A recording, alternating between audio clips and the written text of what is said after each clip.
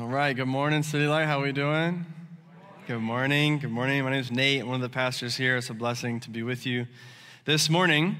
A couple things before we get into the word. Number one, there should be a Connect card on your seat. If you're new, please fill that out. You can drop it off on your way out in the front or the back.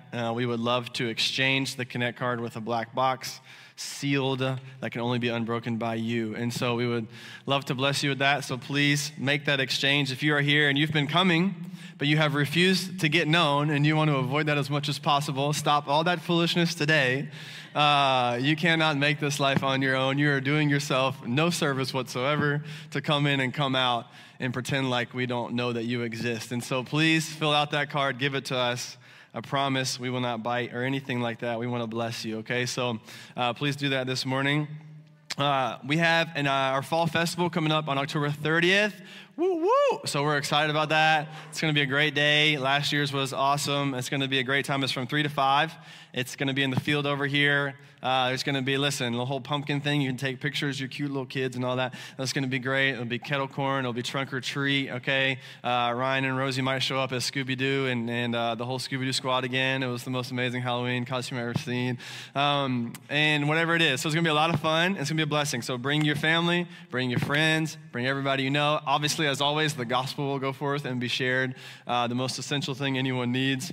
And so it's going to be a great time. So plan on that October 30th, not only to bless your family and our congregation, but to bless our community. And so it's going to be an awesome time. So be there.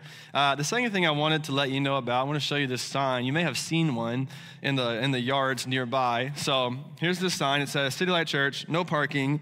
Thank you for not parking in front of our house. And then it has a nice core value of ours. We're all in this together. So we gave these out last week. So just so you know, if you've seen this, not because our neighbors were mad and they came up with a sign themselves, we gave these signs to them, okay?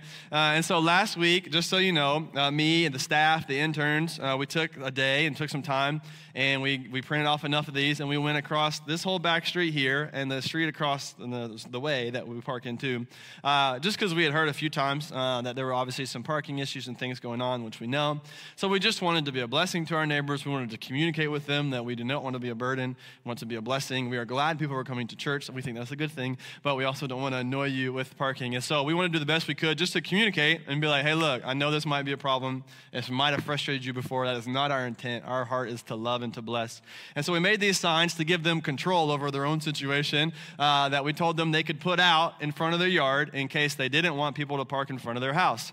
It was cool because most people didn't even take the sign, and most people were not upset. I've learned in ministry, and probably many of you have learned in leadership, that when someone says everyone, they usually mean one person. So, someone comes to me and says, everyone's upset. I have learned to say who. And then they'll say one name, and then I have learned to say who else. And that's usually the end of it. And then I have to explain to them, well, one is the opposite of everyone. Let's just be clear on this. And so those of you who have led anything, you probably know. Obviously, those of you who are married know not to speak in extremes. They teach you, don't say never and always. These are not hopeful. It's not true that they never do this. It's not true they always do this. And so these things are funny to me. So we've had a few things come up to our attention. Nobody's been too upset. We want to bless our neighbors. So if you've seen this, number one, no, we've given it to them. Number two, please do not park there, okay? So we did all that work to say, hey, we love you. If you park where the sign is, you will nullify the entire thing yourself. And you shouldn't be scared of the wrath of Nate, but the wrath of God might be on your life because you have sinned against the Lord and his church. So please do not park where you see one of these signs, all right? Please don't do that. We want to bless our neighbors. Amen? Amen. Okay, and so we're trying to figure out solutions with shuttling or using the elementary road, and we're working on it. So if any of you are strategic geniuses, please let me know. We cannot build a parking garage in the backyard back here. So please be patient with us as we figure that out. Now, today, we're going to go a little bit off script this morning. Well, not a little bit, all the way off script this morning. I want you to open your Bible to 1 Kings 19. Hey, let's go. Let's go. 1 Kings 19. Now, we were supposed to be in Ecclesiastes 4 through 6 this morning, and I had prepared a sermon about money, which everybody loves to talk about, which is what most of that section of Ecclesiastes is about. and I want to I'm going to take the next several minutes to let you in on kind of what I feel like the Lord's been telling me this morning and what he wants us to do. This week, obviously last week, we preached from Ecclesiastes 3, which was on schedule, but it also was very pertinent to my life and things that I was learning.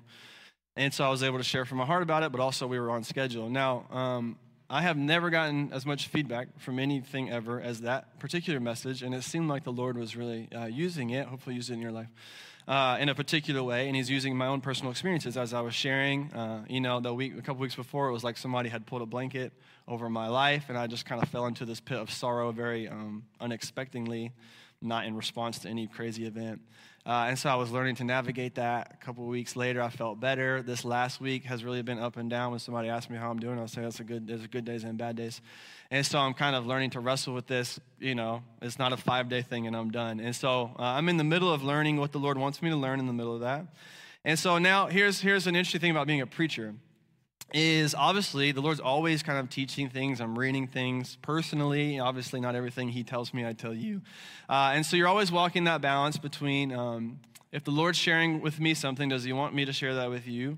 If I did that every week, it would be left and right, left and right. This wouldn't be helpful for you. A church needs consistency, and we don't need to operate according to just my feelings and my personal experiences. So there's always that balance between I want to give consistency with the Word of God, because as we know, God speaks and leads through plans as much as he does through spontaneous things he's doing in the moment. And so the plans he has given us, we believe are from the Lord. The text he wants us to be in is from the Lord. And so I want to stay committed to that regardless of necessarily how I'm feeling. So I was processing this week what he wanted to do. I had the text Ecclesiastes 4-6 coming up. I began to think about it. Now, on Tuesday, my wife actually led the staff Devo on Tuesday. And because of that, it was the best staff Devo we've ever had. And so I'm very thankful for her. She did a great job. And as we were going through that, the staff Devo was on 1 Kings 19. And it really helped me, and it was very pertinent to my current situation in life. And so all week, I had been reading, studying, just doing all the work I could personally on 1 Kings 19, trying to learn, because it was blessing me. Now, I had asked the Lord, what do you want me to do with that? Do you want us to go to 1 Kings 19 this week? Or, what should we do? Do I need to kind of step out of that? Church needs consistency. Or do I need to step into that? And I was even Friday night, my wife and I had a date night. Thanks to God for parent night. Who was here for parent night? Wow. Do all the parents come to the 9? The 9 erupted. Like, parent night was the greatest thing I'd ever heard of in my life. Okay, we had parents night out, which was amazing. And so all these parents dropped their kids off and went on a date. I told Valerie, who's our kids director, that this now is in high demand that this is a weekly thing, okay? So, every Friday night. I didn't put it in the job description when we hired her, but, it's going to be necessary now. That's a joke. We're not going to do it every Friday night, but I wish we could, maybe one day.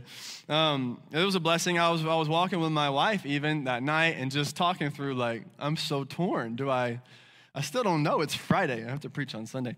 Do I share 1 Kings 19 or do I continue to work on Ecclesiastes 4-6? I want consistency. I don't know.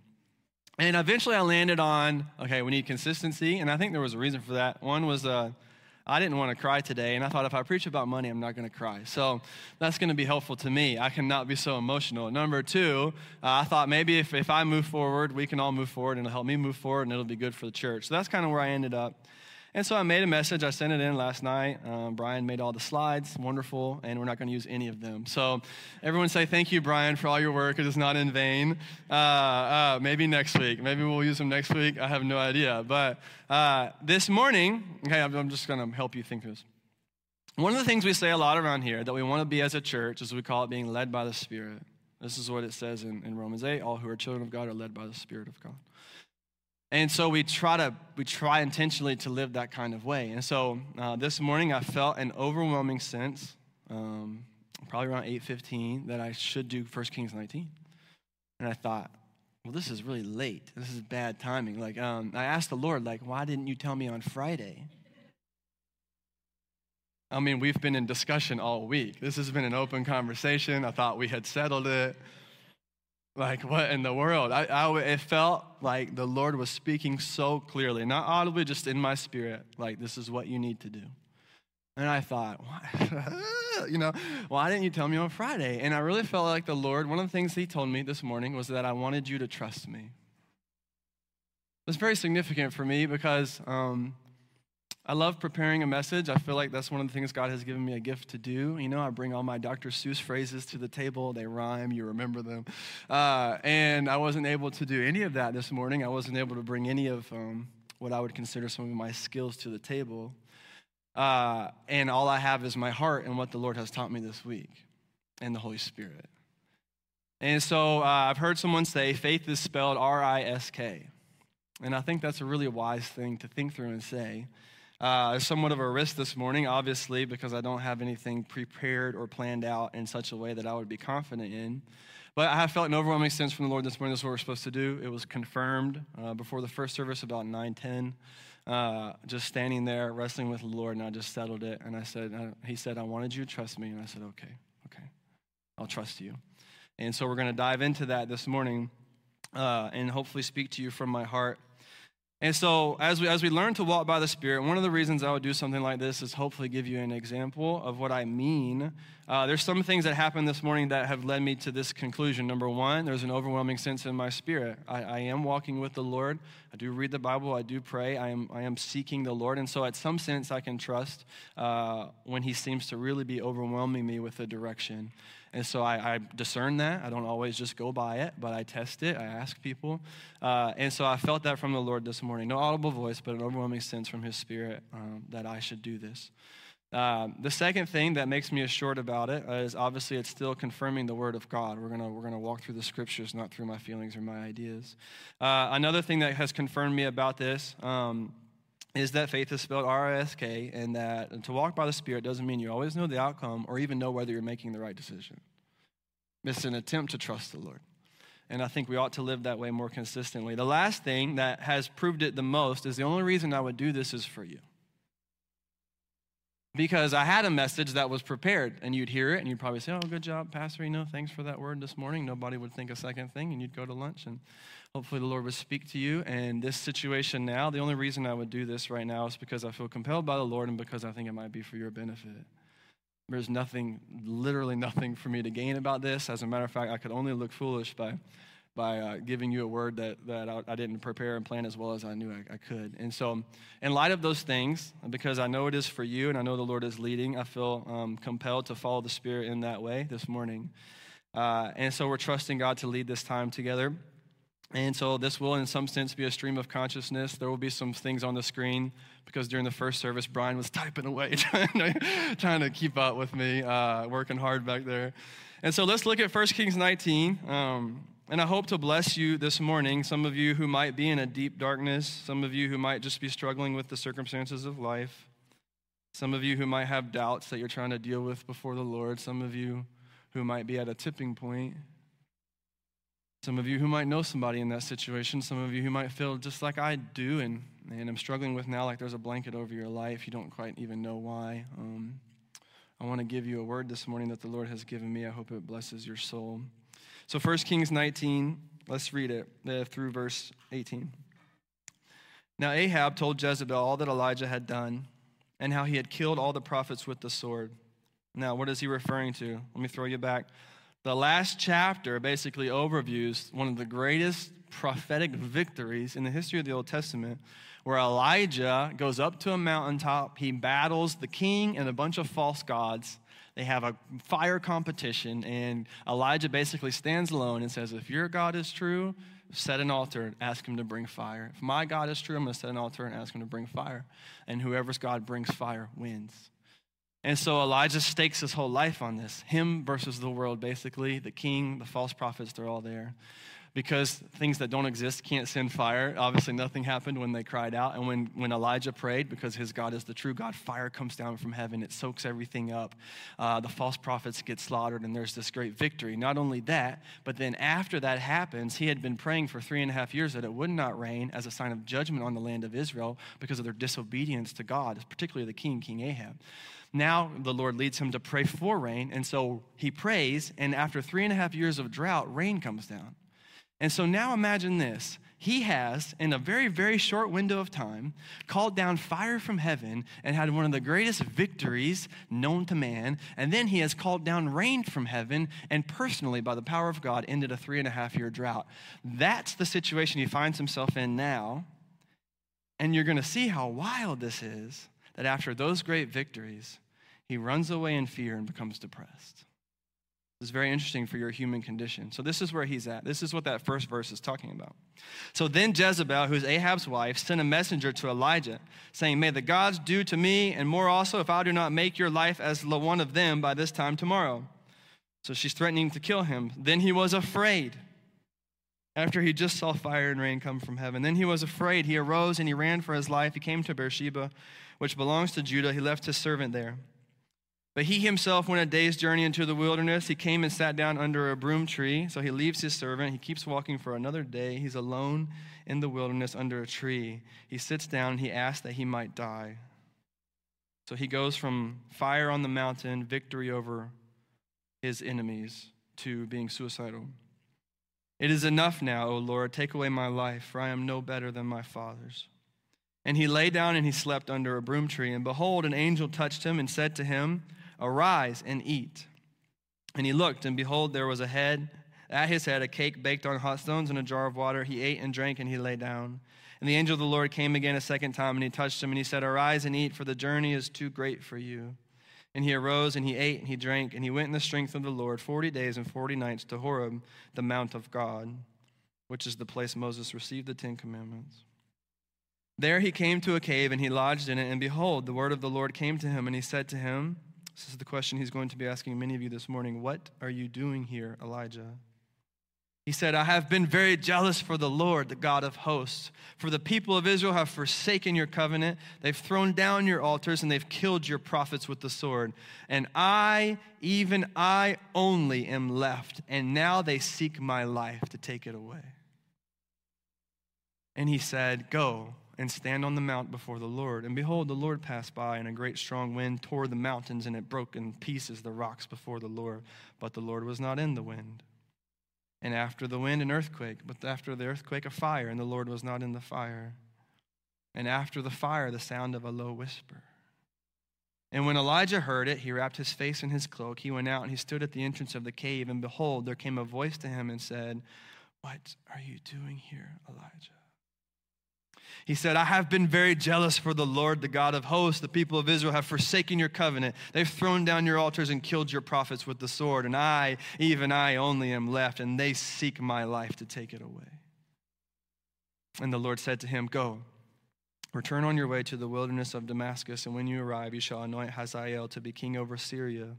And Jehu, the son of Nimshi, you shall anoint to be king over Israel. And Elisha, the son of Shaphat, of Abel Meholah, you shall anoint to be prophet in your place. And the one who escapes from the sword of Hazael shall Jehu put to death. And the one who escapes from the sword of Jehu shall Elisha put to death. Yet I will leave 7,000 in Israel, all the knees that have not bowed to Baal, and every mouth that has not kissed him." We'll stop there, and I want to start with this question from the Lord in verse 9. What are you doing here?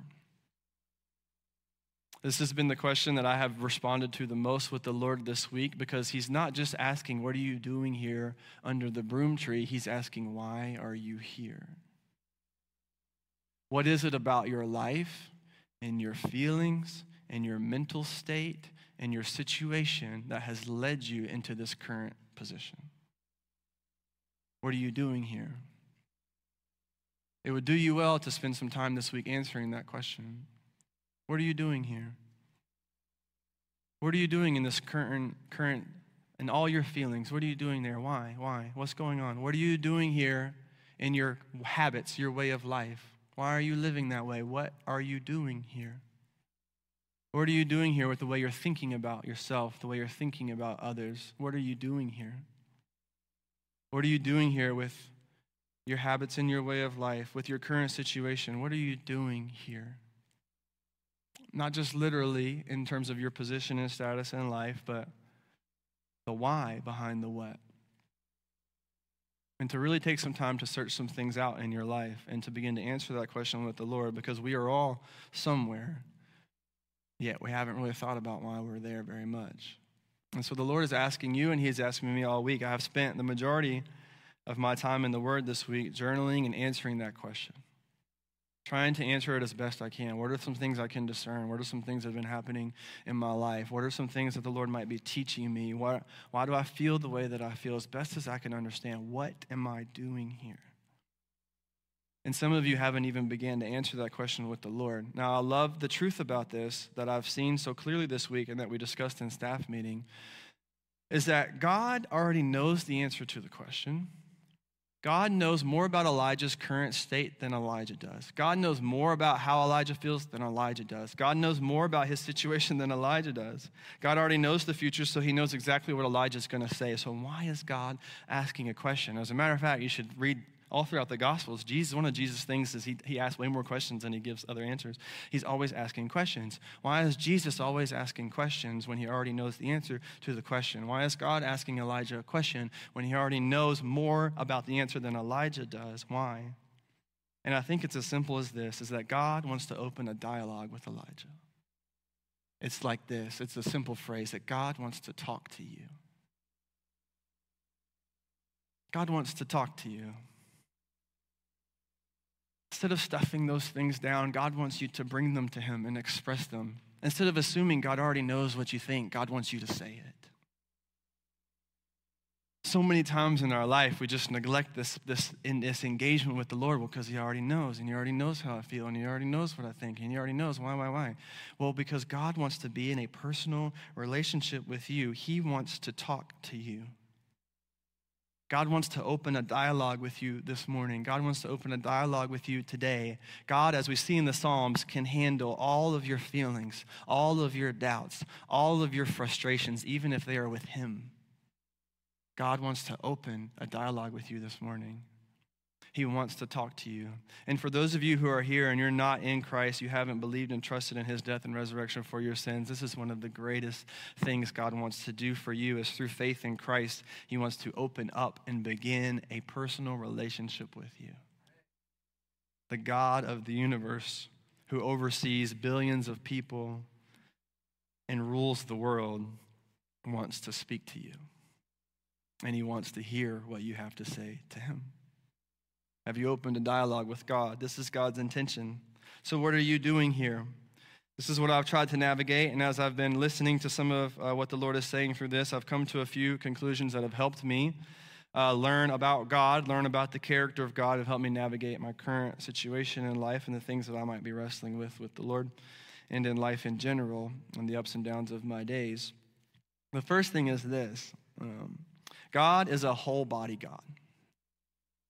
This is very helpful and encouraging, especially to someone like me as a pastor who tends to over-spiritualize. Look at this first. Look at this. Elijah is depressed and suicidal, and God offers him cake. It's right there. You know what we would do? What I would do? Well, here's a word for you, brother, God is faithful, and absolutely those things count, and you should say them. But look, you have to think about this. Elijah's depressed, suicidal, running for his life, afraid, and the first thing God does is offer him cake. Verse 6, and he looked, and behold, there was at his head a cake, baked on hot stones and a jar of water. He ate and he lay down. So what is God's first response to Elijah's what we would call an emotional, spiritual, mental crisis? Is to offer him food and water and to let him sleep a little bit. Isn't that so interesting? God is a whole body God. I want you to know this morning that God cares about how your body feels and the aches and pains that you're experiencing. God cares very much about your mental state and the struggles you might be having in your mind. God cares very much about your emotional state and the things you might be going through up and down. God is a whole body God. And sometimes you have over-spiritualized things with your friends and with yourself when what you're supposed to be doing is eating some cake. Going to get some ice cream, One of the ways I love my wife, is I go get her some ice cream. I know. And this stuff matters. Now, obviously, the spiritual condition of your soul is of the utmost importance. And the things God wants to do and reveal to you is of the utmost importance to bless your soul. But what if God intends to care for your body and your soul? And what if part of his care for your body is providing the things that you need on a daily basis?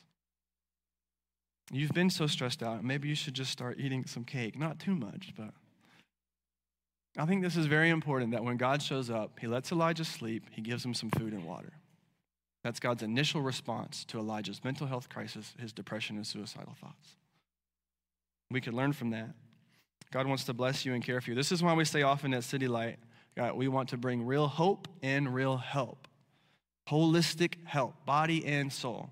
We built this church off of Luke 4, when Jesus reveals what he wants to do and how he wants to do his ministry. When he does that, he refers back to Isaiah 61. In Isaiah 61, we see him say, the Spirit of the Lord is upon me to bring good news and bind up broken hearts. Both things. He's going to restore body and soul. You're going to bring praise for heaviness, joy for mourning. He's going to do all of these things in your life, and he's going to restore the devastations of many generations. This is what the Lord is after, and so we do a dangerous disservice when we over-spiritualize. Now, some of you are doing a dangerous disservice of under-spiritualizing, and we want to also understand that. But God is a whole body God.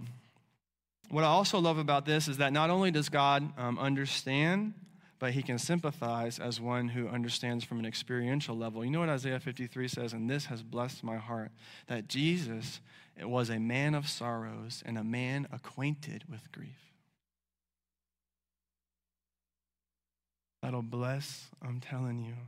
God is not disconnected from your grief. As a matter of fact, he not only understands it cognitively, he understands it emotionally and experientially. Jesus became a man so that he could sympathize with your grief.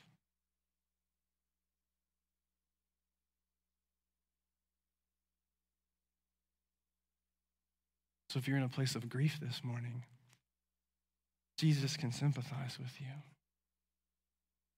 And he wants to give you some cake. What a good friend. What a wonderful counselor. Don't over-spiritualize.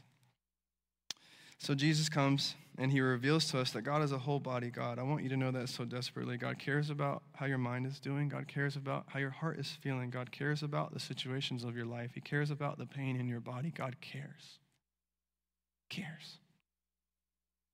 And certainly he cares about your faith, and he very much so cares about your soul, because that is the most important thing about you, but that doesn't dismiss everything else. I just want you to know that this morning and be blessed and feel cared for by God. So God is a whole body God.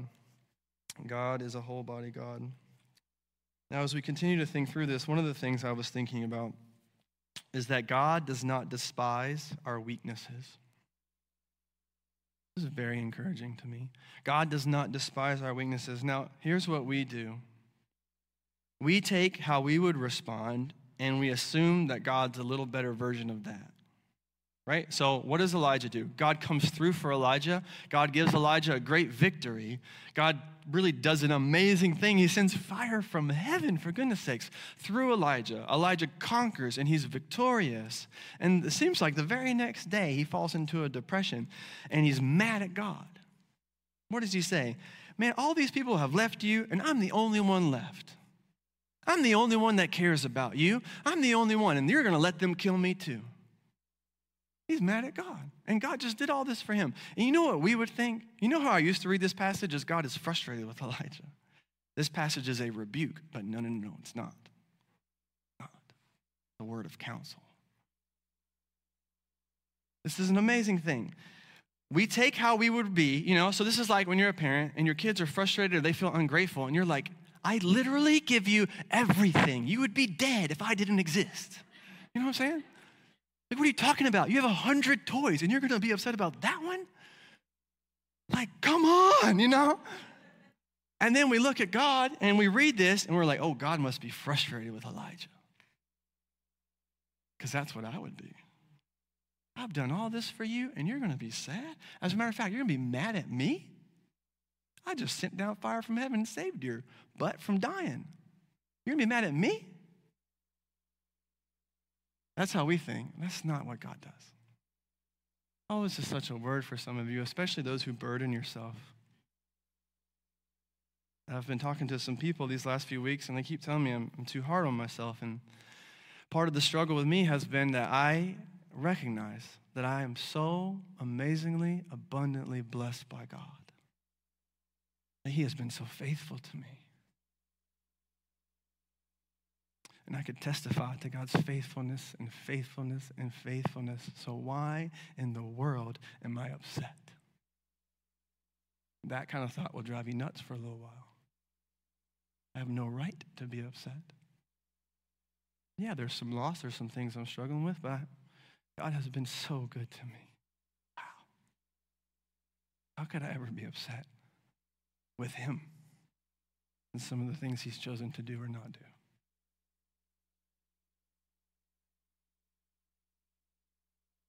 I don't know how many of you might be feeling that way this morning or thought about that. And then you think, well, God must be frustrated with me. Maybe he's a little annoyed with my lack of gratefulness. But no. Hear me. Oh, hear me. God does not despise your weaknesses. As a matter of fact, he loves to show compassion to you. One of his most favorite things to do. Just like a doctor enjoys prescribing medicine for the sick, he does not begrudge when someone is sick. He does not get upset about it. But it is his joy and pleasure to bless them with medicine that is helpful. So it is with the Lord. He loves to bless you with the medicine of compassion. When he sees your sickness, even if it is sin, he comes to you with a heart of love and compassion to bless you with his grace and his mercy and his forgiveness. This is God's heart towards you. He does not despise your weaknesses. He does not despise your weaknesses, even those that would be categorized as sin struggles. He does not despise your weaknesses. He died for those. He paid the price for your sin. He wants to show compassion to you. One of my favorite verses, Psalm 103:14 says, as a father shows compassion to his children, so the Lord shows compassion to those who fear him, for he knows our frame and he knows that we are but dust. The reason God loves to show compassion is because of your weakness, not in spite of it. Your weakness is an opportunity for God to show compassion to you. He is not frustrated with you in that way.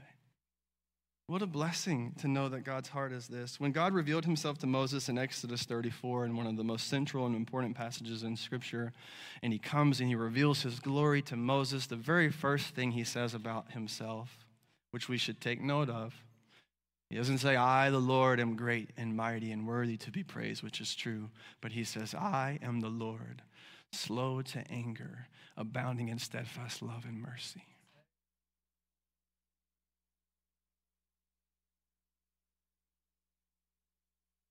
What a blessing that the Lord wants to reveal that as his heart primarily. He certainly is a God of wrath. He certainly is a God who punishes evil. But first and foremost, I am the Lord, slow to anger, slow to get frustrated, slow to be annoyed with you, slow to any of that, and quick to give compassion and mercy. It is his joy and pleasure to bless you in your deepest and darkest moments. He's not frustrated with you this morning. Your lack of inability to get it together and to change your situation or your habits. He is a God of compassion and mercy. I have learned a lot about this from a book called Gentle and Lowly, which I would highly recommend. It has dramatically even shifted some of the way I even have thought about God, how he has revealed himself first and foremost as a God who is compassionate and merciful. I recommend that book highly to you. One of the things I'm continuing to learn, even as you think about your weakness as a sin struggle and that God hates sin, which is very true, and that sin is so bad that it can send you all the way to hell, separated from God forever. So I'm not dismissing the fact that sin is terrible and that if you're stuck in those habits, it isn't no big deal. But what we're beginning to understand, as the scripture says, is that it's God's kindness that leads us to repentance. It's his compassion that not only blesses us, but then leads us out of the sin that's beholding us. You see how this works? It isn't his anger that leads you to repentance, it's his kindness. And so we can both receive and understand God's hatred for sin, his hatred for some of my life habits, his hatred for the way that I've been living certain ways. All of you say, well, his hatred for these things. I'm not dismissing that. But I'm learning and learning more so God's first and foremost response as a first responder is compassion. and love and mercy. And it is that very act of compassion, love, and mercy that even helps reveal sin and leads to repentance. Doesn't dismiss it, doesn't pretend like it's not a big deal. But the compassion is the solution. And so God does not despise your weakness. God does not despise your weakness. This has been very helpful to me. Another thing I began to notice about this passage is that God wants to be close enough so that he can speak with a whisper. I've been asking myself, what does this mean? Why does the Lord reveal himself this way? So, first of all, this is kind of funny. He asked Elijah a question, what are you doing? Elijah spills his heart out. Rah, rah, rah, rah, rah, rah, rah. And then God's like, go stand over there. That's the first thing he says.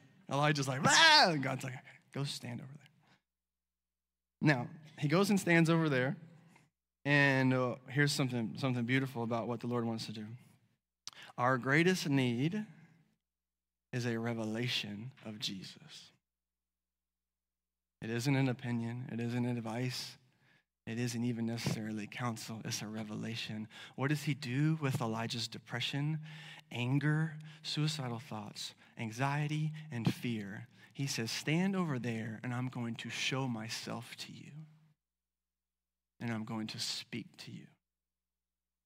It's our greatest need, everyone in the building and watching online, is a revelation of Jesus Christ. A word spoken from the Father via the Holy Spirit to the glory of the Son. So he comes and he gives him a revelation. And look what he does. Why does he do this? I have been asking the Lord all week. I'm still kind of pondering it. He comes and he does three things first, and they seem kind of meaningless because they don't do anything. He comes by in a strong wind. The wind is so strong it breaks the rocks apart. But then it says, but the Lord wasn't in the wind. So then he brings an earthquake. The Lord wasn't in the earthquake. So then he brings a fire. But the Lord was not in the fire. And after those three things, he comes in a whisper, and there is where the Lord is. Why did he not just go straight to the whisper? I don't understand. What is he doing with Elijah? And the best that I can understand in my reading and talking to the Lord and trying to discern these things this week is a few thoughts. Number one is that Elijah, I think, has gotten used to the big booms and bangs of the response of God. And he wants to teach Elijah to be still enough to listen for a whisper. It's not this, it's not that, it's not that. That's what you would expect, but it's that. And part of this is that relational aspect. Oh, God is powerful enough to bring the fire. Elijah has seen it. But God doesn't want to just reveal his might and his strength. He wants to speak to him. He wants to engage in a relationship to him. The other thing I began to consider is that what's most needed is not a miraculous sign from the Lord, but a word of the Lord. Now, this is where some of you are getting into trouble, is because you are constantly looking for some miraculous deliverance or some boom bang in your life, which the Lord can certainly do, and he does. And so we're not dismissing that. But what if you're so set on looking for that as the solution to your struggle that you haven't set your ears and been still to hear the word of God?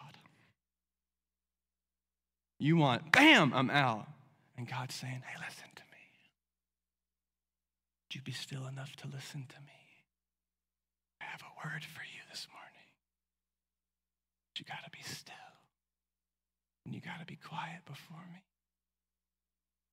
Stop looking for the booms and the bangs and start listening for the whisper. Because it's the word of God that you need. It's the word of God that you need.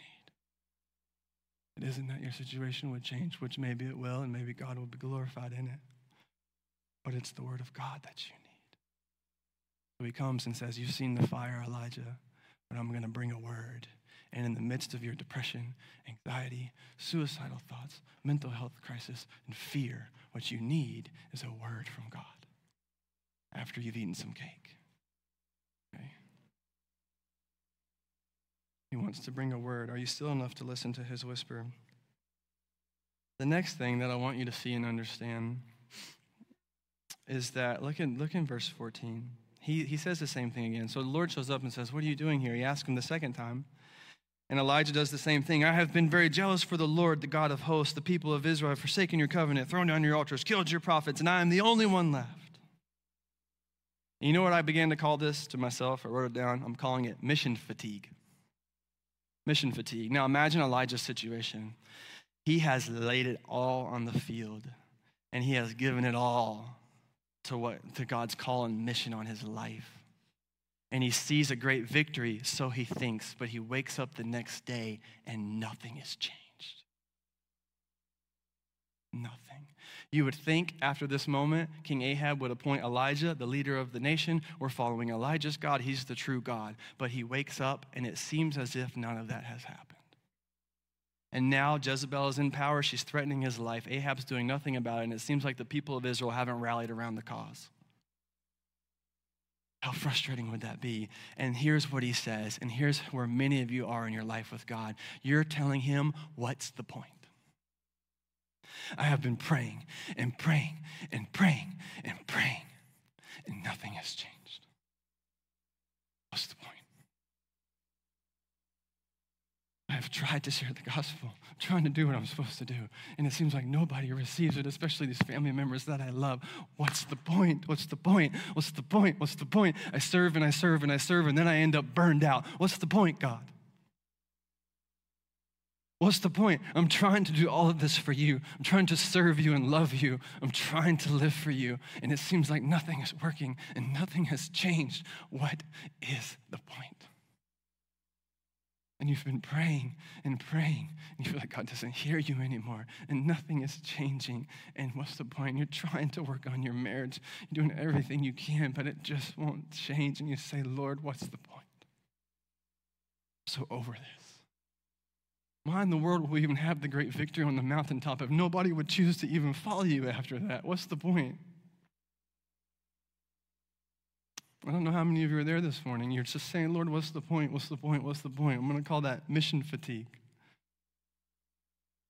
You're experiencing mission fatigue this morning, and you're telling the Lord, what's the point? And here's what I want to reveal to you this morning. When Elijah says that to the Lord, we have to remember how important God's first response is. The Lord says, go and return from the way in which you came. Elijah says, this mission is pointless. I'm the only one left. Everything we just did changed nothing. This whole thing is pointless. Why am I alive? Why are we doing this? Why do we keep trying? This is pointless. I'm out. This is pointless. And the Lord looks at Elijah and he says, go back where you came from. And then he gives him 3 assignments. And the assignments he gives them are to anoint different types of leaders. And what we're going to see from this that is so important, and this is connected to what we talked about last week about seasons, is that maybe, just maybe, the Lord will complete what he's doing in you through someone else. Maybe your season is the one of planting, and the Lord's going to bloom what you planted through someone else in another time. Maybe the point of what you're doing isn't that you could see the fruit of it, isn't that you would be encouraged by it, but faithfulness to God, knowing and trusting that God is going to accomplish his purposes for your life. Maybe all the prayers that you have been praying will be answered after you're dead and gone. Look what he does. He says, Elijah, I want you to go back, and you're going to appoint Hazael, and you're going to appoint Elisha, and you're going to appoint, where's the other one here? Jehu. And all 3 of these people are going to carry out the mission that I'm giving them, both as king and as prophet. And these are going to take on, so Elisha particularly is going to take on the ministry of Elijah, and God's going to give Elisha a double portion of Elijah's ministry. So now, as you see, not only is one of the greatest prophets of all time, Elijah, a simply stepping stone to a double portion for Elisha, that God is going to bring revival to the people of Israel, and he's going to complete what Elijah started on the mountain after Elijah's gone. What if God's calling you to start something he plans to finish? What if, when you feel pointless, God says this will be completed in my time? What if your season is one of being broken down so something can be built up? What if your season is one of being planted so that something can bloom? What if your season is one of death so that something can come to life and be resurrected? What if your season is the beginning of what God plans to finish in his own time? You say, what's the point?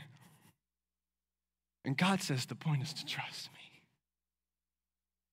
So go back where you came from and appoint the people I'm calling you to appoint and continue the ministry I have given you. Because it's not about what you see. And it's not about what you accomplish, but it's about trust and obedience. Be encouraged this morning that when you say, what's the point? God is ministering to your heart, and he wants to reveal to you that the point is trust and obedience. What if your season is one of planting so something else can bloom? What if God will complete your prayers through another way at another time?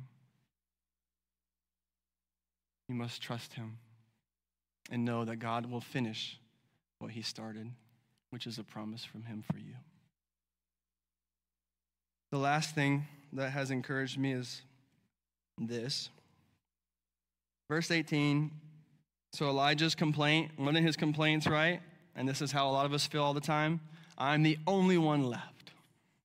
No one understands. This can often be a struggle, even through like decisions like my wife and I make and the kind of lifestyle that we lead, to think, man, it's really hard for people to understand this. No one understands, and you feel like I'm all alone, and how do I navigate this? And what does the Lord say? Elijah says, I'm the only one left, and God says, no, you're not. As a matter of fact, I have saved and set apart 7,000 others that have not bowed to Baal, and they have the same zeal for me that you do. You say, I am alone, and God simply says, no, you are not. Number one, through faith in Christ, you have his presence.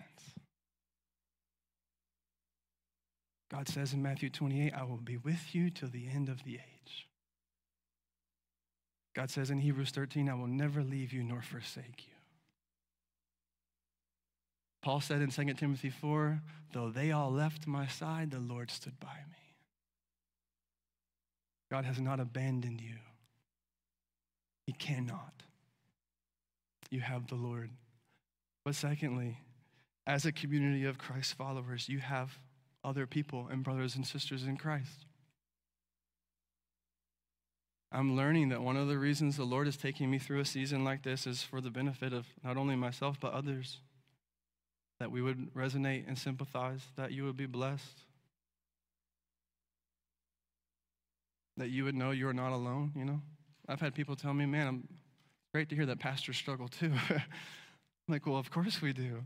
Maybe we should make that more plain, but we're not superheroes. Jesus is the only superhero. You're not alone.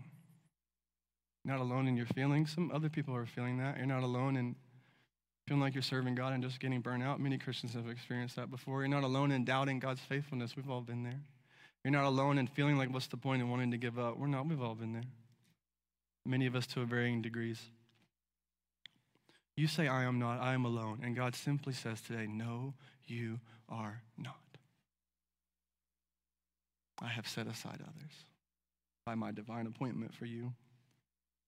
You know, as I was considering this passage, one of the things I began to really resonate with the most is when Elijah's really down, it seems like Jezebel's warning and threat of his life is what happens, is the kickoff for that. But I began to consider, he's had people threaten his life before. This is not new. He just stood in front of the king and hundreds of others with his life on the line. Sometimes it's not the type of trouble, but the amount. And some of you might be in that place this morning. It's like, that might be how I feel as well. It wasn't like some big final straw, but it was just all I needed was one more feather. Just one more little trouble. Because it wasn't the type, but the amount. And then Elijah says, I have taken hit after hit and experienced struggle after struggle and been through sorrow upon sorrow. And I have been fighting for you. I see no progress. And now Jezebel threatens my life. And that is the straw that breaks the camel's back. Some of you might be in that place this morning to say it's not necessarily the type, but the amount. And your struggle is that the things begin to add up over time.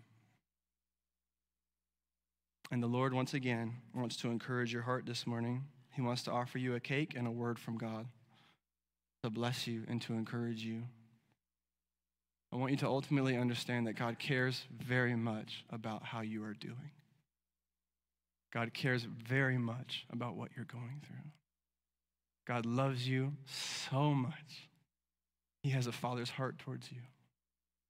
And that if you ever wonder if God cares or if God can understand, just look at the cross. Jesus came as the Son of God. He died on the cross for your sins. He rose from the dead so that you could have victory over the grave in him, so that you could have a sympathetic high priest of a God who can serve and bless you, so that you can serve a God who is great and mighty, but also acquainted with grief. And for some of you, the solution isn't mental health counseling right now or any of that kind of work. That's important, and it could be secondary, but the solution for you this morning is to trust in Christ. You cannot move forward in life without following Jesus. You cannot. You cannot. There is no moving forward without following Jesus. So repent and trust in him. He loves you so very much. And to those of you who may be struggling as well, I encourage you again this morning to fix your eyes on Jesus. Because you also cannot move forward apart from following Jesus. And though the solutions may be many and varied, and the situations may be complicated, this I know, that if you fix your eyes on Jesus, he will lead you. Because he is faithful and compassionate towards you. Let's pray, and let's respond to the Lord now. Heavenly Father, we love you.